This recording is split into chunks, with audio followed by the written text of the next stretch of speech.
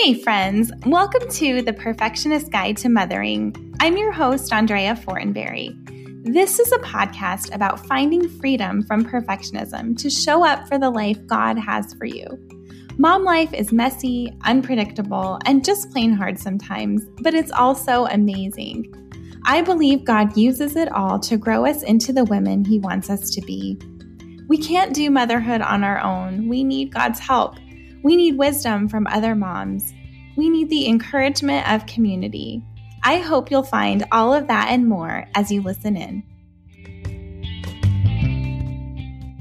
Welcome to episode 44 of The Perfectionist Guide to Mothering. Today's guest is a familiar friend to the show, Nicole Zazowski, who was with us for episode 13.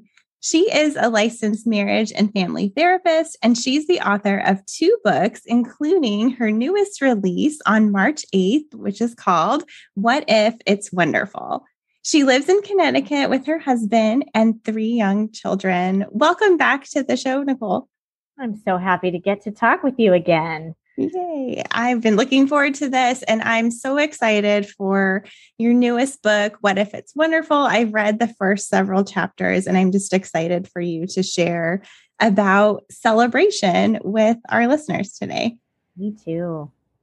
So I want to read a line of the book from your introduction, if that's okay, and then let you explain a little bit about it. So you say, I was sure that celebration always came with a catch, so I became practiced in praying for the miracle while preparing to mourn.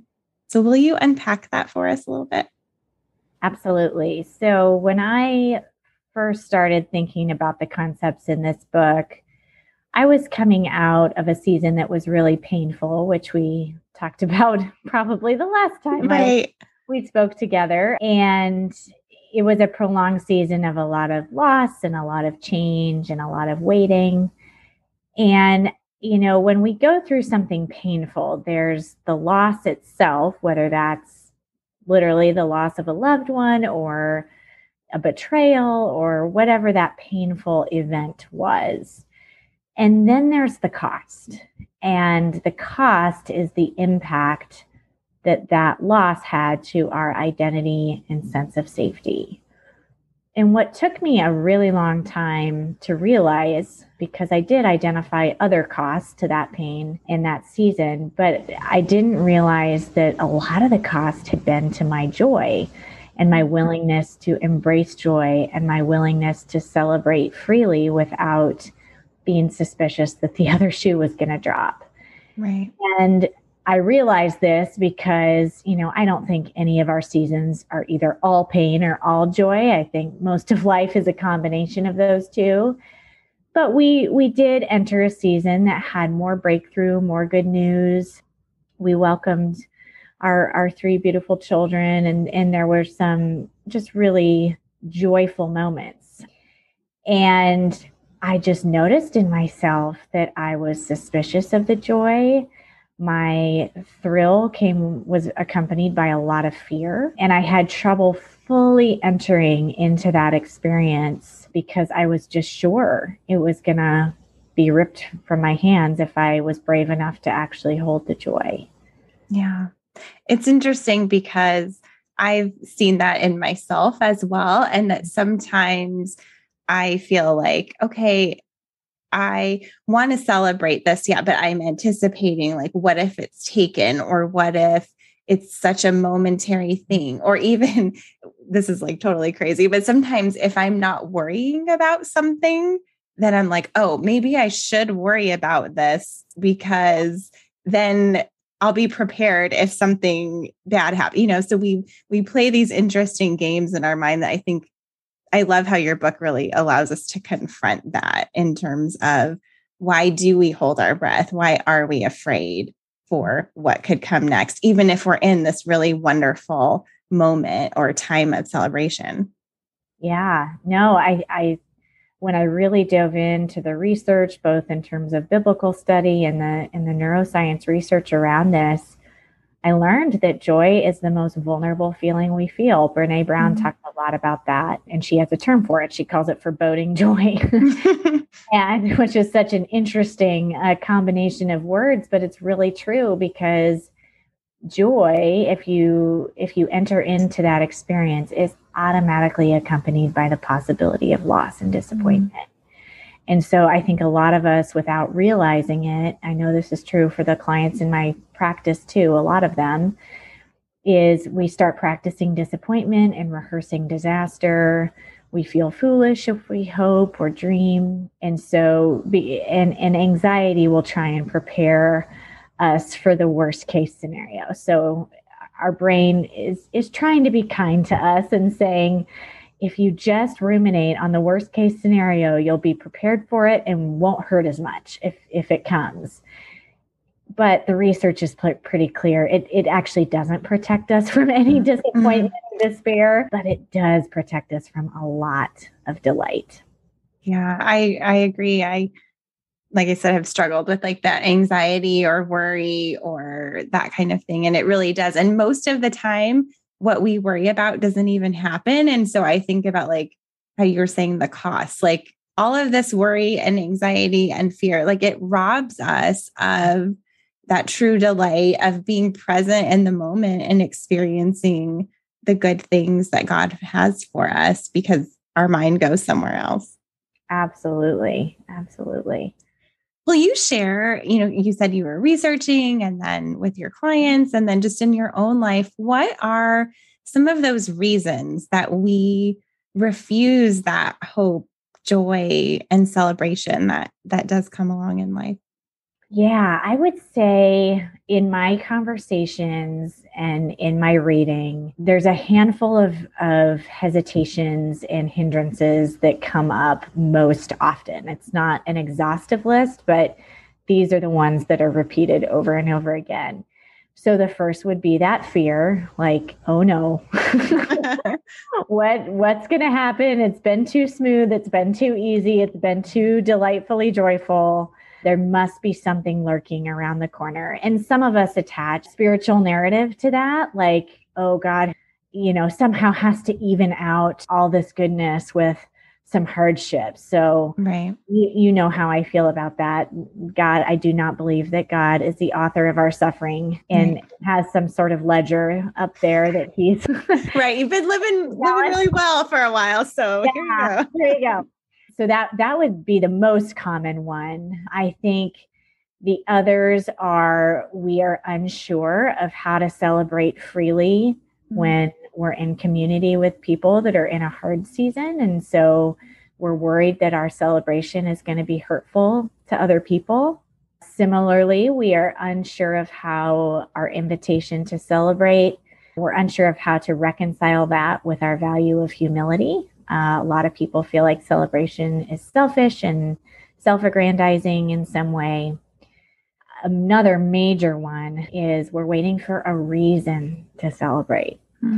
So we think, well, I'm willing to celebrate if I get good news, or if this changes in my circumstances, or if I realize that dream or accomplish that goal. We sort of always see it sitting on the other side of something that we hope for.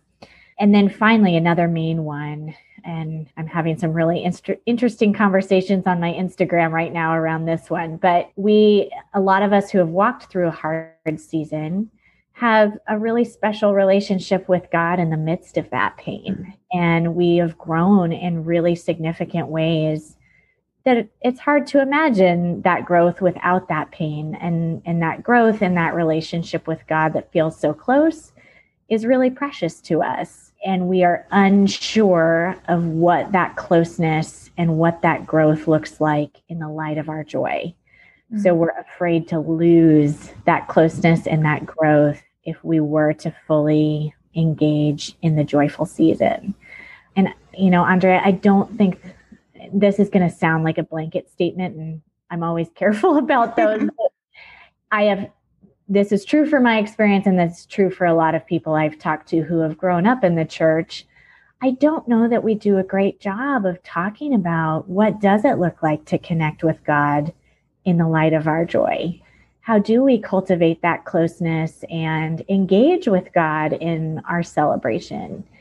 And I can speak for myself. I did not have context for that. And it was one of the reasons that I was hesitant to embrace my joyful season. I think those are really good things for us to just kind of sit with and maybe think about. Like, is it the fear? Is it that I don't know how to move forward with God if life is delightful or joyful in a season? So I think those are really great things for us to analyze. I think so often we just act or react out of what we know or what our life experiences are, but it's really important to take that self-reflection and just think, like, what is it that holds me back from that celebration? So thank you for giving us those reasons to think about. Sure. Another thing that I read in the book that I was like, oh, let's talk about this. So you said that refusing to celebrate is a form of control. And that really stood out to me because I realized over the years of just processing things in my own life through counseling and studying about perfectionism is that really it's just control. It's really just a desire to control. So how do you relate that refusal to celebrate as a form of control? Yes, it's not something that, again, it's not the face of control that we tend to picture when we picture control and what it looks like. But really, it's trying to manage our emotions. So something I may have mentioned in our conversation last time, as a restoration therapist, I believe there's 4 main ways that we tend to cope with our pain that are understandable but not very helpful: blame, shame, control, escape. And so this idea of pessimism and cynicism, like, I'm not going to hope for the outcome that I really want to hope for and dream about. I'm going to prepare myself for the worst case scenario by being pessimistic or cynical about other people's motives, is really a way of managing our emotions and making ourselves invulnerable, or at least an attempt to make ourselves invulnerable to life's pain, which is a strange form of control.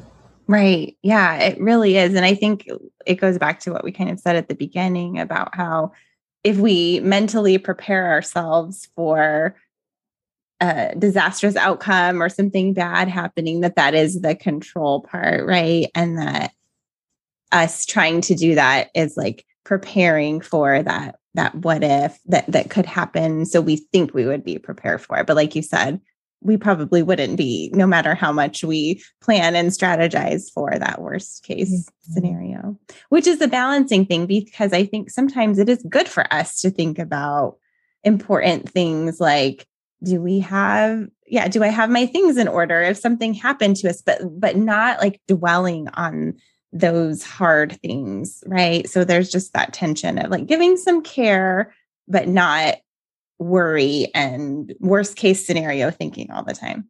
Yeah, I think it's a difference between doing what you're empowered to do. You know, God has given us agency and He's given us the ability to think and take action and prepare wisely. But when worry takes over and fear takes over and starts imagining the worst case scenario in areas that we are not empowered to control, that's where our brain has bled into the area that we're trying to control something that we can't. And that will make us really anxious, Right.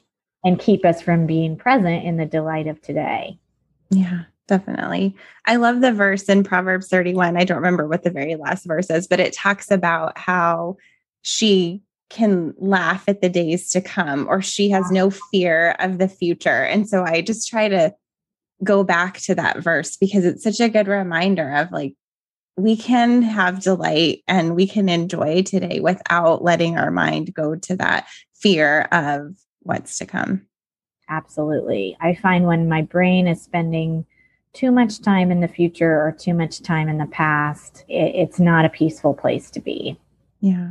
What are some practical things we could do to like bring our mind back from, I guess, like you're saying, dwelling in either of those places? What have you found are some helpful things? So the last third of the book really, I mean, it continues in the biblical story and personal story and certainly the research as well, but it really focuses on doable practices, ways you can celebrate that do not require your circumstances to change. Mm. And one of my favorites that would address what you're talking about, staying present, and it's actually a really great anxiety technique as well, but it's the practice of savoring. Mm. And savoring is celebrating the ordinary. Your brain is very efficient. It only likes to hang on to what it thinks it needs. So if you're going through the everyday life of motherhood in all ages and stages, there's a lot of laundry and dinner prep and picking crumbs up off the floor. These are not things that your brain thinks it's going to need later. Mm-hmm. They're second nature to a lot of us. They're not significant in terms of a unique activity in our day. But one practice that's so helpful is this idea of savoring. And the way that you do it is you just ask your five senses, your five traditional senses, what they're going to remember about this exact moment. So I will often do this when I'm holding my daughter who just turned 1, because it happens many times a day, every day. But I just don't want to forget that feeling of holding her. And so, I think, okay, I can smell her sweet infant smell. Mm-hmm. Her little peach fuzz on her head is tickling my chin. I can hear her little snuggle snorts as she is falling into a deeper sleep. I can taste probably the lingering coffee in my mouth. Let's see here. And then just, seeing the dark room and the way the light is and the rise and fall of her breathing. And that just not only helps me celebrate and mark the moment that my brain would be tempted to miss, but it also keeps me very present. I don't know about you, but when I'm doing those more mundane tasks that don't require a ton of brain energy, my brain will easily spend time worrying about the future or replaying a conversation of the past or replaying something that I wished would have gone differently in the past. And that exercise is so helpful, not only in celebrating our lives, but just keeping us really present, and usually reduces my anxiety as well. Oh, I love that. That's really great to just take a pause and to just think about those things. Because like you said, as moms, whether we're working or staying at home or combo, whatever our daily life looks like, I feel like we have so much to do as moms, right? So we're just like rushing to the next thing, picking up a kid, throwing that laundry and doing dinner, all of those things. Like you said, that I think we just live with this hectic kind of pace and stress in our stomach of like, okay, I'm managing all these things going from one place to the other, but really just, I love that. Just like an invitation to pause and take in what's going on around you. One other thing that I've tried to do over the years, it's not always easy, but I just try to remember to similarly like take snapshots in my mind of this season of life. So like yesterday when I went downstairs to make breakfast, my daughter's socks and shoes were like under her place at the table. And that's not where they're supposed to be. But she is going to high school next year. So I've just really been thinking and trying to savor this season because it's just a couple more years until she goes off to her next. And so just thinking about like, I love seeing her shoes under the table. I don't want them to stay there all day, but it's just evidence of the goodness of God in this season. Her Absolutely. Volleyball equipment on the floor, those types of things that we can see them as evidence instead of a burden or like just one more thing that's in our way. Absolutely. I love that. And how easily we can go to irritation in those moments, and what a perspective shifter and relational connector it is when you can be like, okay, I'm grateful that she's here. I'm thankful that she is active and that she's in our home and there's evidence of her, in our family in these four walls. And what a gift that is. I'm going to celebrate that. And I'm still going to tell her to put her shoes away. But exactly. Exactly. It's both, right? Exactly. Are there any other practical ways we can celebrate or things that you've started to do in your own life that you want to share? There's a ton in the book. So if you're interested in listening to this, definitely that last third is for you. But yes, there's some I'd love to share. I'm trying to decide which ones. Digging for delight, that is another one that keeps us very present because it's something we do today. And I talk about this, I think it's chapter 18. And the chapter is about a few things, but largely play. But I didn't realize the power of collecting in our play. And the reason that's come to me is when I wrote that chapter, it takes place on the beach. We were looking for sea glass. And that was an activity that my family started at the beginning of the pandemic. I don't know. I know it's looked different in different parts of the country in different seasons, but for us, all hiking, all parks, all everything was totally off limits. Mm-hmm. And I had to be out of the house with my 4-year-old son and my 4-month-old son.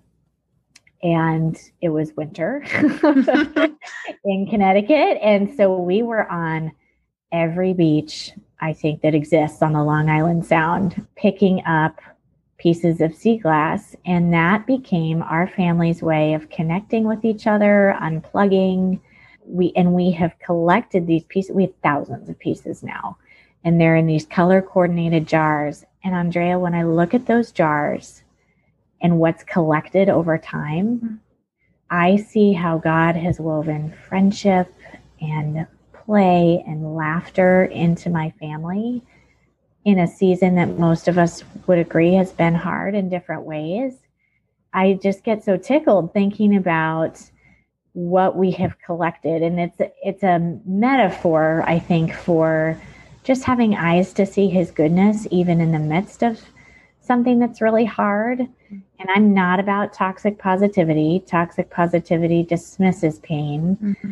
But joy is trusting God's promises in the midst of pain, knowing that there's goodness to be had, even if we're honest about what's really hard and what we wish was different. And so which bleeds into another practice of rhythms and rituals, having the same meal every week that feels really special. I think when we talk about Sabbath, we often talk about what not to do on that day, right. not working, not getting ahead for the week, releasing control. And I think that's good and wise. And I also think there's another part of the conversation that's really helpful that asks, what should we add to this day to make it feel celebratory and special and set apart from other days of the week? So also during the pandemic, my family we just made communion really special with each other. And so I love that. I would get these hot cross buns, and that just made it a little bit more festive and fun. And, since we weren't physically going to church, I think it was a way of just celebrating the Lord's table with each other. And that we've had a rhythm of going into New York City every Friday afternoon, and that's sort of our family playtime. And then thankfulness, I'll just mention that one real briefly. That has become such an important piece for my celebration. And again, this is not a practice that requires anything to change. Right. We often talk about gratitude, and gratitude is great. It does increase our joy. The research is very clear about that because it helps us note and name what is good. So it changes our vision and our perspective on our day, and it helps us put words to that experience in a way that helps us capture it. But what we don't often talk about is that the actual expression of the gratitude that we feel actually doubles our joy, the joy that we receive from gratitude. So, I'm so thankful for you, Andrea, and getting to tell you that the difference you've made in my life, and how excited I am when I see your name in my inbox and then we get to chat, even though we've never met in person. Like, Actually, I might feel that way, and I do. Thank you, friend. But actually getting to share that with you Mm.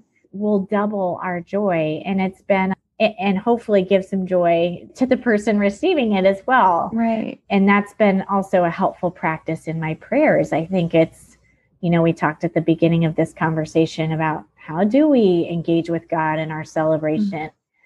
Thanksgiving is an avenue we've been given to celebrate the gift with the giver, incorporating that into the conversation, because often my prayers look like help. Right. I need something. Exactly. That is good and worthy prayers. I'm not diminishing or dampening that at all. Right. But it's been so fun for me to have this other avenue of connecting with God in my joy when I'm celebrating something like his movement in my life or a gift he's given me through a person or some sort of breakthrough. So those are things I try to practice regularly, and they make all the difference for me. Oh, I love that. And I meant to email this to you and I didn't, but my words for this year, it's interesting. I usually pick one word, but this year I felt two coming over and over, and they are pray and celebrate. So I love how you just like connected those with Thanksgiving. Yes. It's funny. You have no idea how many messages I have gotten in my Instagram DMs or emails. So many people have chosen either delight or celebrate for their words. Oh, that's so neat. And I'm sure I'm hearing more about it because I've written a book on celebration, but I think it's something that we're all craving, and we don't necessarily want to wait for the perfect circumstance anymore. Like, right. We don't want to postpone that any longer. Yes. And the pandemic has lasted long enough now where I think people are like, okay, how do we work with what we have and stop waiting for certain things to change or evolve? And how do we cultivate joy if this is the life we have? And I love that, because they're absolutely right. We don't have to wait. We can practice this right now. Yeah, I love that. And I love how you're talking about, all of these things we can do to celebrate. And I think that as believers, sometimes we forget that celebration actually can be a spiritual discipline for us. So will you elaborate about that? I think we focus on we want to pray, we want to worship, but we forget that God does call us to celebrate. Yes. I say in the book that growing up in the church, I likened celebration to dessert a little bit, like nice to have, but not essential to the Christian life and not essential to emotional and spiritual growth. And so at first, when I considered celebration a discipline, I was a little annoyed. I'll just be honest, because I'm like, oh, really? Like there's so many disciplines and things that require work. And I wanted celebration to come naturally. I fell into that camp of wanting to have a reason to celebrate, wanted it to be a reflex. And then I realized that was a huge part of my hopelessness and anxiety and fear around transitions, particularly a new year. When we're talking about goals, we're talking about dreams, there's a lot of visioning for the future. And I just wanted to curl up in a ball and hide under the covers. So much so that I actually had some panic around that time of year for many years. Because I realized I was coming into a transition like a new year and thinking, well, I hope I have a reason to celebrate this next season or this next year. I hope I have a reason to feel joy. And I realized that the locus of control around my joy was so far out on the other side of these other things happening that it was incredibly disempowering. And so I felt hopeful then when I realized, no, this is something that I actually am empowered to cultivate in my life. this is something that I can practice. This is something that I can engage with regardless of what's going on in my life. And yes, we're not robots. We're still going to feel pain in response to painful things. Right. And I do think there are everyday practices that we can incorporate and shifts in our perspective that make a huge difference. And one of them is that celebration is something I can be disciplined about incorporating and changing my life. Yeah, that's so good. I think sometimes too, we think celebration has to be like a gigantic party that takes all this effort to plan. So then sometimes it feels like an obligation. But I love the idea that yes, that is a form of celebration, but celebration it can look very simple as well. So just like you were saying, savor, like being present, being thankful for what this day has, even in the midst of a hard thing. And I love that God tells us over and over to be joyful always and to be thankful. And that when we are worried, like pray with thanksgiving. And so I love how he so often ties those things together. Yeah, they are a common pair in scripture, which is really interesting because we do not think of, Thanksgiving being an answer to a lot of our fear. So it's encouraging to look at it that way. And you're absolutely right. It did. And I don't want to diminish if you are a party planner or you do love to celebrate big. We need people like that. Right. That's a beautiful thing. But you are absolutely right. I disqualified myself from being a celebrator for a long time because I'm not a party planner. I'm not detail oriented.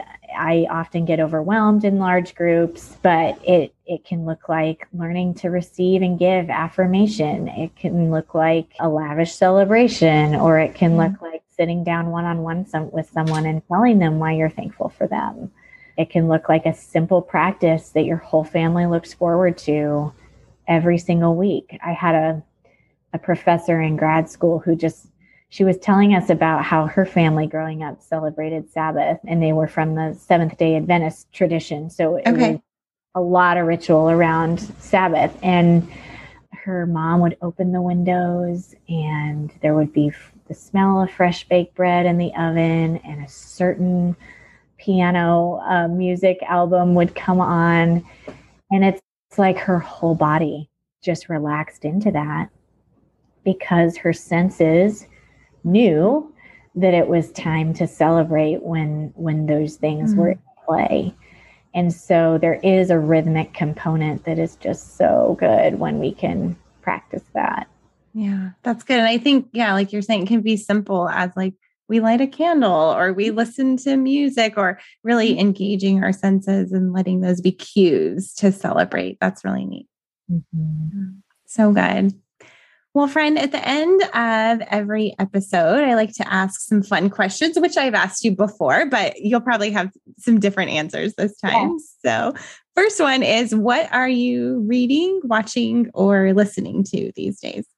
Oh, man. It's hard to choose. So I am going through The Way of the Heart by Henry Nouwen with my spiritual director. And Henry Nouwen just has such a gift for talking about timeless truth and with a unique angle, and that makes it stickier for me. And so I'm really enjoying that. I am also, I hesitate to recommend books that I haven't finished, but The Personal Librarian is a fiction book, historical that I'm really enjoying. It was a Good Morning America book club pick at one point. And it actually has 2 authors. I'm not sure why that is. Oh, interesting. That usually doesn't happen for fiction. No. This is a pure guess. I have no idea, but I thought maybe one did the research around that time period and one is a New York Times bestselling author. But that's a really good book so far. I love Yellowstone, the show. I have not watched it yet, but I see all the memes going around. Yeah, it's brutal. It's definitely not for the faint of heart in terms of and it's quite brutal, but the plot is very good and the characters are very good. And then I've been listening to a lot of French music lately. Oh, okay. Interesting. Mm-hmm. I have, where do you listen to it? Just like iTunes or Spotify or do you Pandora. Pandora? Okay. Yeah, there's a app on our TV that I usually just. Oh, cool. Okay. That's very neat. I love that. Awesome. Next question. What is a favorite product, service, or practice that makes your life easier? Well, we've talked a lot about practices. So yes. Product. Okay. I can't stop telling people about these. My mom put them in my stocking and they've been awesome. I need to restock, but they're a bath bomb consistency, but they're more like a large coin shape. Okay.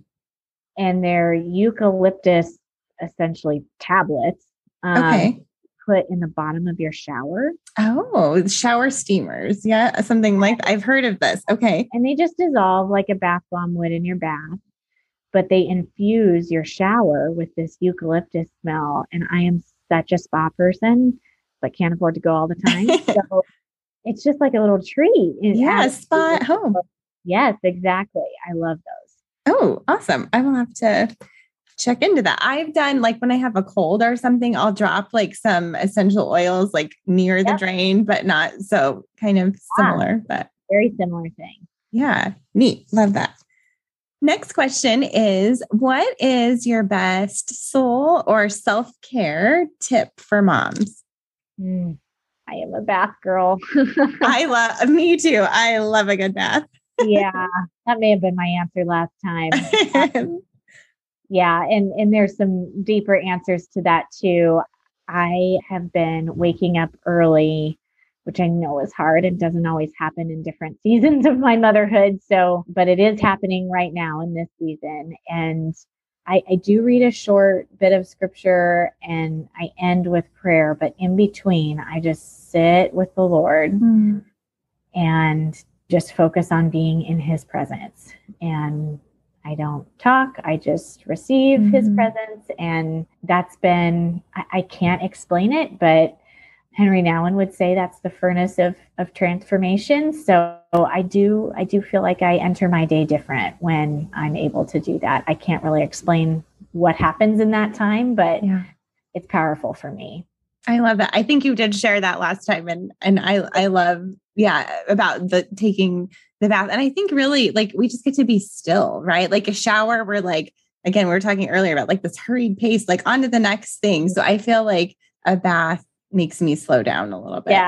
Yeah. And it's a good transition from everything I've been thinking about that day to sleep. Like I just need, often I see clients really late into the night, or I'm working on book stuff really late into the night. And so to just slam into bed is a little too much. Right. You need to transition. Yeah. My brain keeps going, I find, when there's nothing that's transitioning. So it's helpful in that regard. Yeah. Good. What is God teaching you in this season? The courage to celebrate. I think, now with your book launch and you're teaching others to celebrate, it's like, okay, Nicole, here you go. Here's your opportunity to fully embrace this. I am amazed how many opportunities I have to practice the words that God gave me in writing the book, in the process of launching the book. So that is definitely what I'm working on. I learned a lot in writing it, and I do feel like it has changed my life, but it's also continuing to change my life. I wrote it from the mud pit as well. So yeah, that's good. I hear so many friends that have written books that are like, just because I write this, it doesn't mean I'm the expert. It's because I needed it. And it's something that you probably will still need, going forward. Yeah. Very well said. Yeah. So good. Well, friend, where can people connect with you? Where can they find the book? Absolutely. So you can buy the book on Amazon or anywhere you like to purchase books. You can connect with me. I love hearing from readers and listeners. I try to respond to every message. I'm sure I don't do that perfectly, but you can connect with me on my website, Nicole, NicoleZasowski.com. And I hang out on Instagram the most in terms of social media outlets. So just at Nicole Zasowski there. Awesome. I will link all of that in the show notes. Thank you, Nicole, for talking to us about celebration, and just know I'm celebrating you and this book and what it's going to bring to the world. Thanks so much, Andrea. It was so fun to talk with you.